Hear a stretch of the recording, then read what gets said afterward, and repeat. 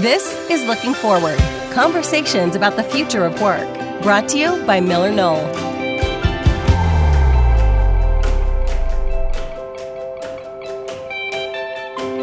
Hey listeners, today we talk with Dr. Christy Leimgruber from an organization called BetterUp. Christy is a really bright research psychologist with a PhD from Yale, and through her work at BetterUp has access to a huge database of information about how employees are doing, about their struggles and successes and the challenges they're facing now. I think you'll find her insights about the well-being of employees and the need to balance remote and in-person approaches to community building are more important now than ever. Enjoy this talk with Dr. Christy Leimgruber. Hey, Christy, welcome to the podcast. Can you tell us a little bit about BetterUp and what you do there? Absolutely, and thanks for having me. So just a little bit about BetterUp for people who might not be familiar or who may have maybe heard the name and may not be exactly sure what exactly we do. So BetterUp is the inventor of virtual professional coaching, and we're the global leader in one-on-one and group coaching and counseling and mentorship. And what we really care about at our core is human transformation. So really helping people be the best version of themselves, both personally and professionally.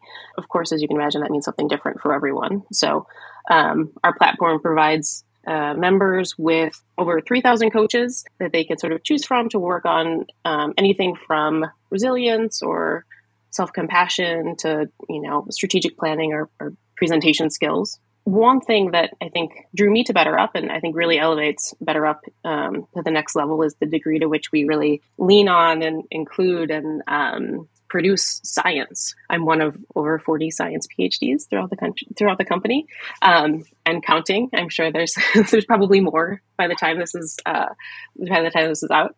And this sort of speaks to the dedication to science, but it also means that everything we do is really guided by behavioral science, and that's kind of where I come in. So what my team does, the research and insights team, what we do is we get to kind of look through this massive database of all of our members and also do our own research to really dig into questions about human thriving in the workplace, and not just in terms of individual growth. So, what helps people grow, but also trends over time.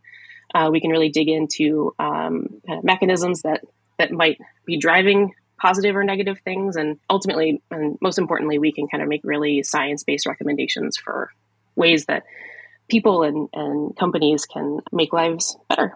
So it's a really, really fun job playing around in data all day.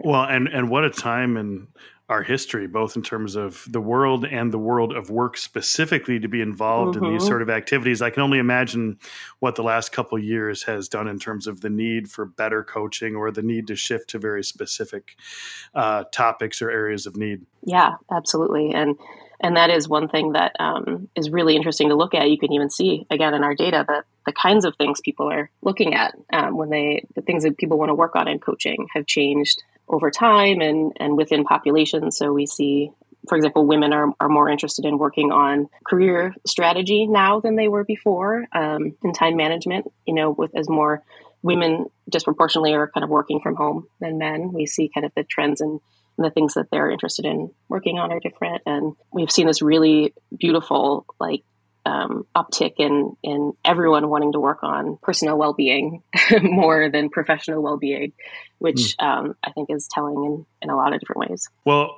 we've been involved in a variety of research activities that have honed in on, in particular, the challenges of caregivers. Whether it's caring for young kids, caring for parents, or whatever, I can only imagine the need to balance work and life and do so successfully is more of a challenge now than ever for many.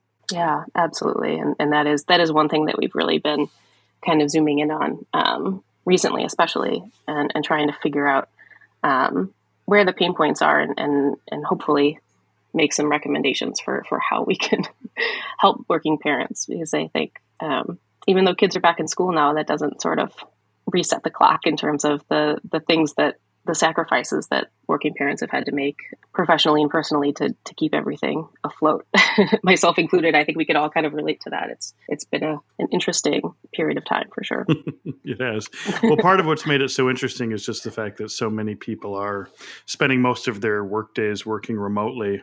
And I know that for all the benefits of remote work, or in particular of hybrid working, where part of our time might be spent working outside of offices, BetterUp's identified some concerns over decreasing social connections among remote workers. Can you tell us a little more about what you've learned? Yeah, absolutely. Before I just to sort of jump off of what you said, there is this sort of interesting balance between the decreasing social connection that I'll talk about in a second, and also, we have again seen a ton of benefits for remote working and hybrid working for people. So there's a bit of a tension there, but hopefully it can be addressed, because I think now is the time to kind of fix stuff. It's a unique opportunity. But as you mentioned, I think over time, we've seen a decrease in social connection and feelings of belonging and connection to the workplace and to coworkers since even before the pandemic. But it's continued to nosedive. And I think, interestingly, even now that people are going back into offices and things are kind of, quote unquote, getting back to normal, those ships haven't righted themselves. So things are still kind of going down. So we're seeing, so for example, half of people in a recent survey felt significantly less connected to their company and their coworkers than they did before the pandemic. And that's everyone. That's not just remote workers.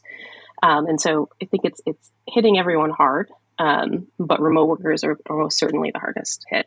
Some recent research that we've done has shown that not only do they have fewer connections, so on average they have fewer friendships with people in work, but the ones that they do have are weaker.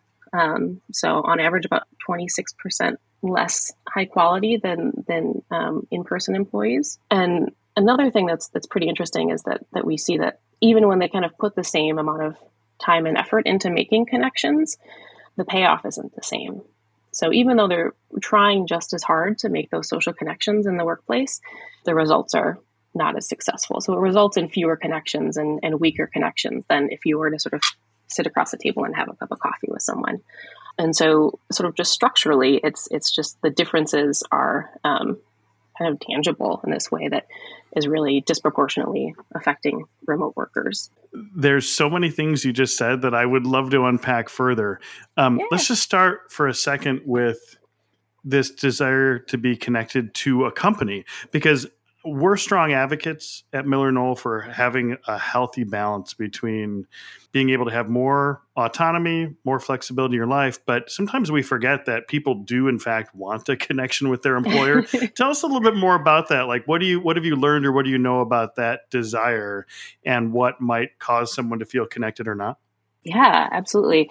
I know. I think that I was a bit surprised by that. The cynic in me, as much as I love working at BetterUp, I was sort of surprised by the degree to which, people really did want to be connected to their employers, and they sort of also expect their employers to set those standards, right? And I think that's an important point in that what we see is from an organizational standpoint, and especially when it comes to managers, organizations and managers that really encourage and support social connection have much happier employees and have people who are performing better, have much higher well-being, are more likely to stay in their jobs. All of these things, there's these really, really striking kind of ripple effects that come from just being in a place that really encourages social connection. And I think people want that. And especially in a remote situation, it can be a bit awkward, right? You don't have the happenstance kind of interactions and small talk and things like that you have when you're passing someone in the hall every day. And so you really have to be intentional about making friends and chatting with people and in doing these things. And if you don't have kind of a culture or a structure that's kind of encouraging that or supporting that, then I think those things are one of the first to go in terms of connections in the workplace. Yeah. Every once in a while, it feels like I stumble into what feels like a heavy debate on remote using technology or being co-located in the office. The answer has always been yes and for us. But I find your information about people putting in effort, but maybe not feeling like they're getting as quality of relationships it sounds like primarily through digital means, to be really interesting, and probably helps us highlight some of the value of co-location. Sometimes I'll hear people say, well, you can't collaborate without being together physically. That doesn't feel right, but this sounds more around like the health of our relationships and the strength of our communities. It reminds me a little bit of just how challenging it might be to have a long-distance romantic relationship. There's just a benefit, isn't there, of sometimes being physically present with one another. Yeah, absolutely. And I think, there are little things there that are both quantifiable and, completely impossible to quantify, like, social cues and these kinds of, I used to work with someone who had the most ridiculous sneeze, and every time he sneezed, we'd all kind of stop and look at each other and chuckle. And it was like, those moments are what, those things add up, and those are kind of intangible, but they're not to be, completely ignored, because those are absent in remote working for the most part, or at least sort of the way that most of us do it. Well, hopefully there's a good balance in there somewhere of being able to have people really feel like they've got more flexibility, but still have quality relationships. The topic of well-being, I think, is so critical. And I think there's been a heightened awareness that throughout the pandemic, there were a variety of well-being challenges, both physical, but also mental, emotional, and beyond, that became very pronounced. But if you had to kind of zoom out and give a little gut check on the state of employee well-being these days, what are you seeing?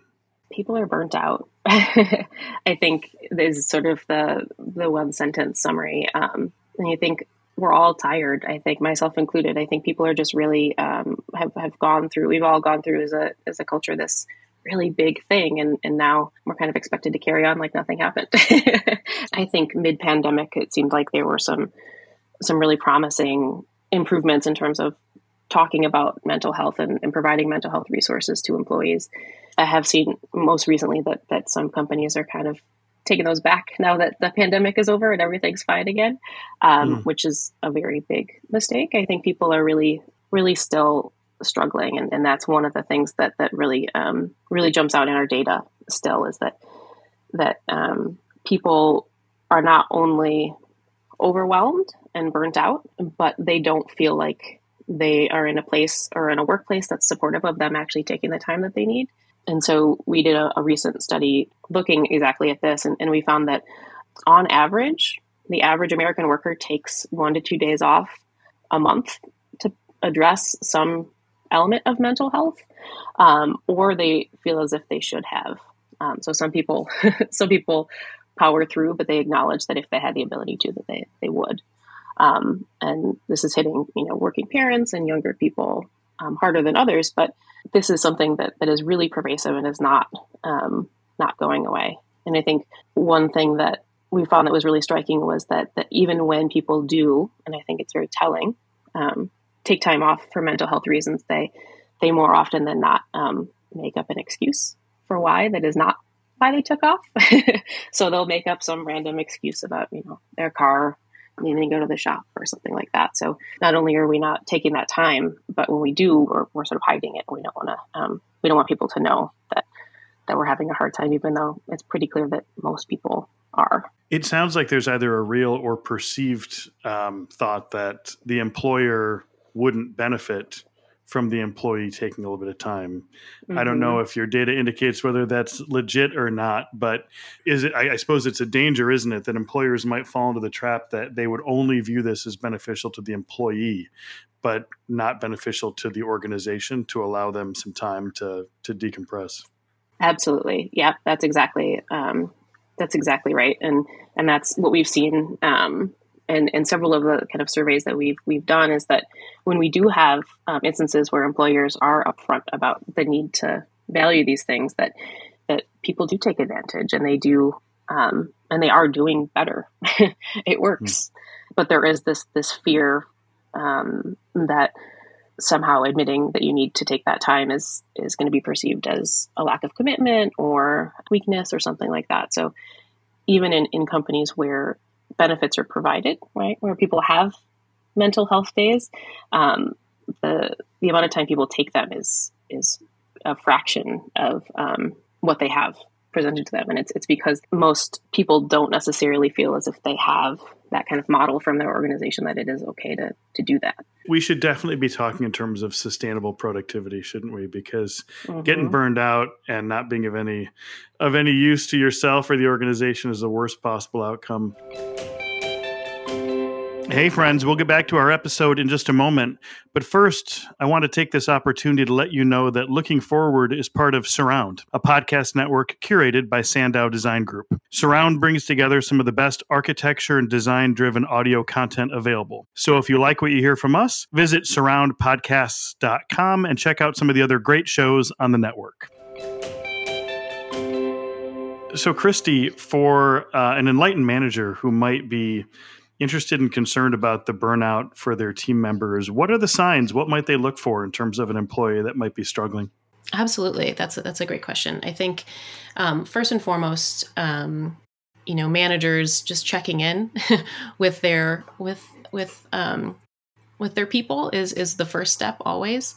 We know from our data that people who have managers that actually check in on them and that they feel comfortable disclosing honest feedback to are much less likely to become burnt out and much more likely to really thrive in the workplace. So something as little as just sort of checking in is invaluable. And then I think, more broadly, part of the issue with burnout, right, is that employees are burnt out because they're scared to admit that they are taking on too much, right? So it's kind of a catch-22, and that it's really tricky to spot. So, one thing that coaching is actually really good for is being that sort of impartial third party that people can speak to and actually, work with to navigate their workspaces in a way that's healthier for them without having to speak directly to their manager or anyone that they feel might have some sort of, hold over their career in general. And then I think more broadly, just again, coming back to, social connection and sort of the kinds of communities that we build within our workplaces it's really important to make spaces where we're not sort of dealing with burnout as it arises, but we're sort of creating spaces where burnout is less likely to occur. And so one of the things we've seen with regards to social connection is these really strong ties between how connected you are at work with others and how supported you feel and your experience of burnout. So people we see with low social connection are 70% more likely to get burnt out than people who are higher in social connection.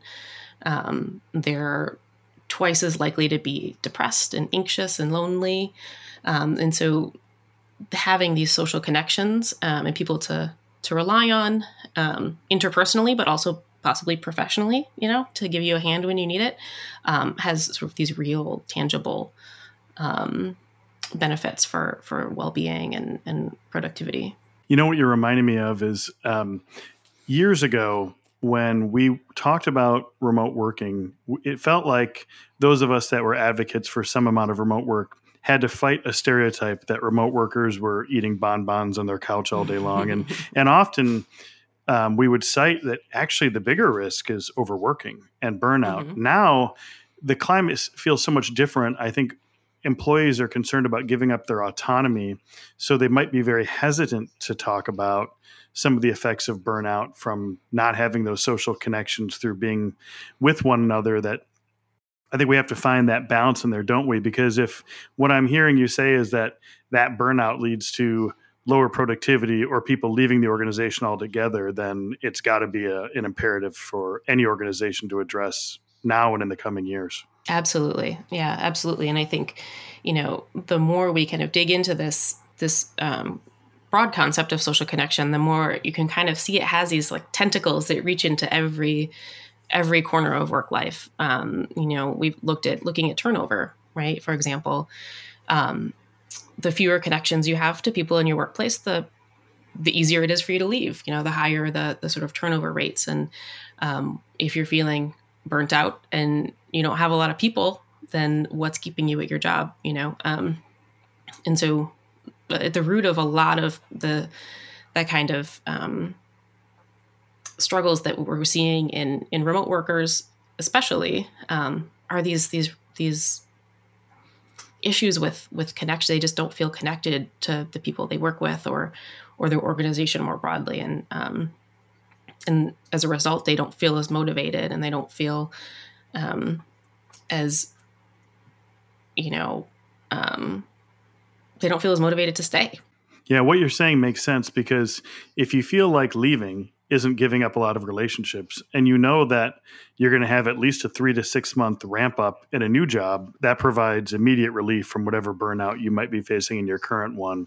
So it's pretty important that organizations face this unless they want to consider losing their employees. I know there's a lot of different ways of building those social connections, because our company spends a lot of time researching our various environments, physical environments. We know that a variety of places, offices, but also flexible spaces, co-working spaces, coffee shops, event spaces. There's a lot of different physical environments to help create social connection.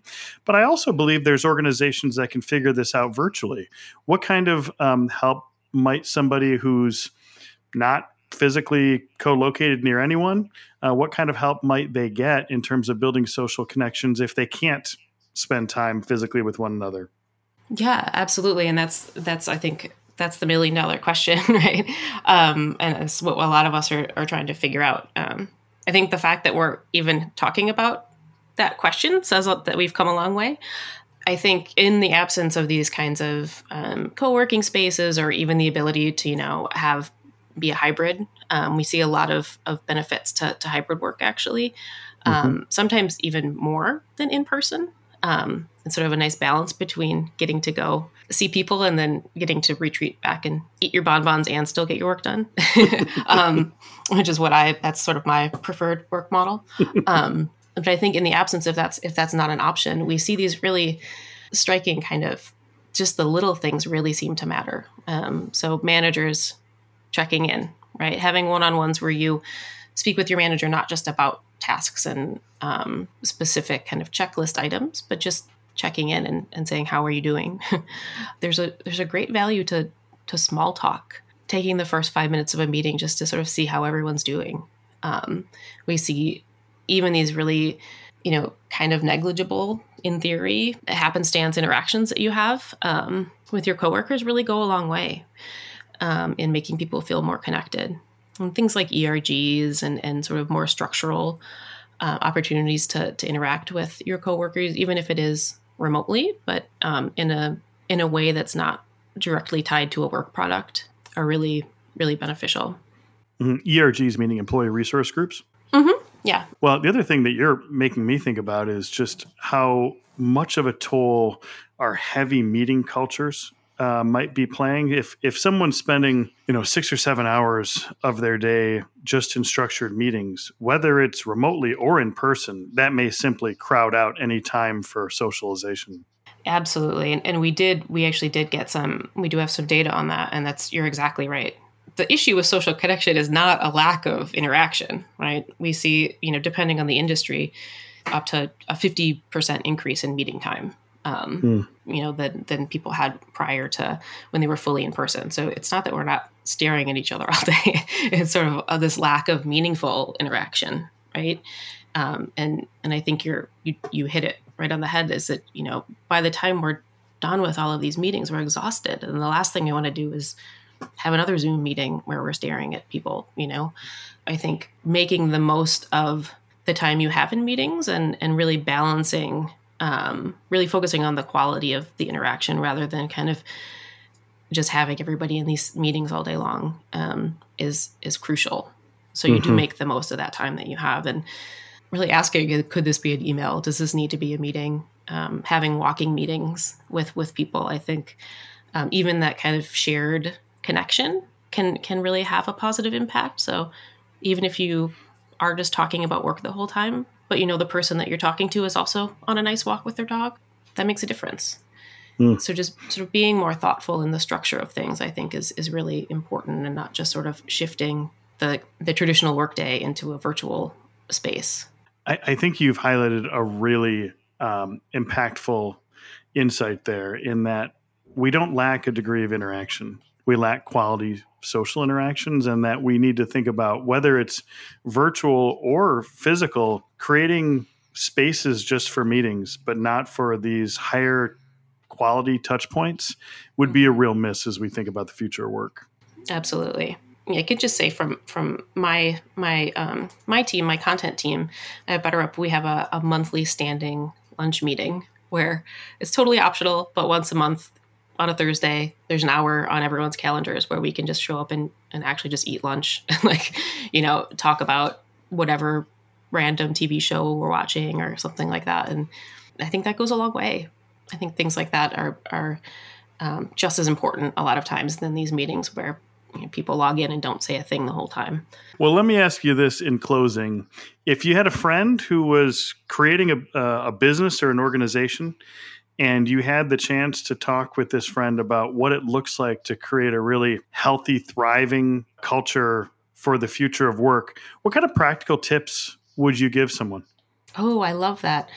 I think a couple of things. The first is something that I've relied on a lot, and I've been reminded of a lot at BetterUp, which I greatly appreciate, is keeping in mind that you hired the people that you hired for a reason because of who they are and the work that they do, and reminding them of the same, and in that sort of trusting them to take charge of what work looks like for them and what makes them the most productive. So offering them that flexibility, right? Saying, I trust that you're the person that I hired that's going to do this amazing work. And if that means working from home, that's great. If you need an office, we'll figure it out. And sort of giving people that degree of autonomy over what works best for them, rather than trying to guess what they want or just sort of telling them what they can have, I think is incredibly empowering, and also sort of goes a long way in terms of just setting that dynamic where the workplace is where it's a dialogue, where people can speak up if they need help with something, if they're struggling, or if they see something that might maybe could work better, right? And so really just having building a foundation of kind of trust and responsibility between both leadership and employees, I think is crucial to moving forward in this sort of kind of uncertain future, right? In terms of the workplace, I think, and a more concrete suggestion, right? That's like super lofty, but I think, more concretely, just treating employees like adults. I think a lot of times, just checking in and having these conversations about kind of a dynamic work situation is really important. Well, the timeliness of this insight couldn't be better, because I sense many organizations are wrestling with a degree of control, wanting to be prescriptive about where and when people get their work done. But your advice to treat them like adults and to empower them, and remember you hired them for a reason, and then check in to make sure that they are doing well and they can be sustainably productive, makes a ton of sense to me. I want to thank you for sharing your insights with me and with all of our listeners. It's been an absolute pleasure spending some time with you today. Oh, absolutely. This has been great.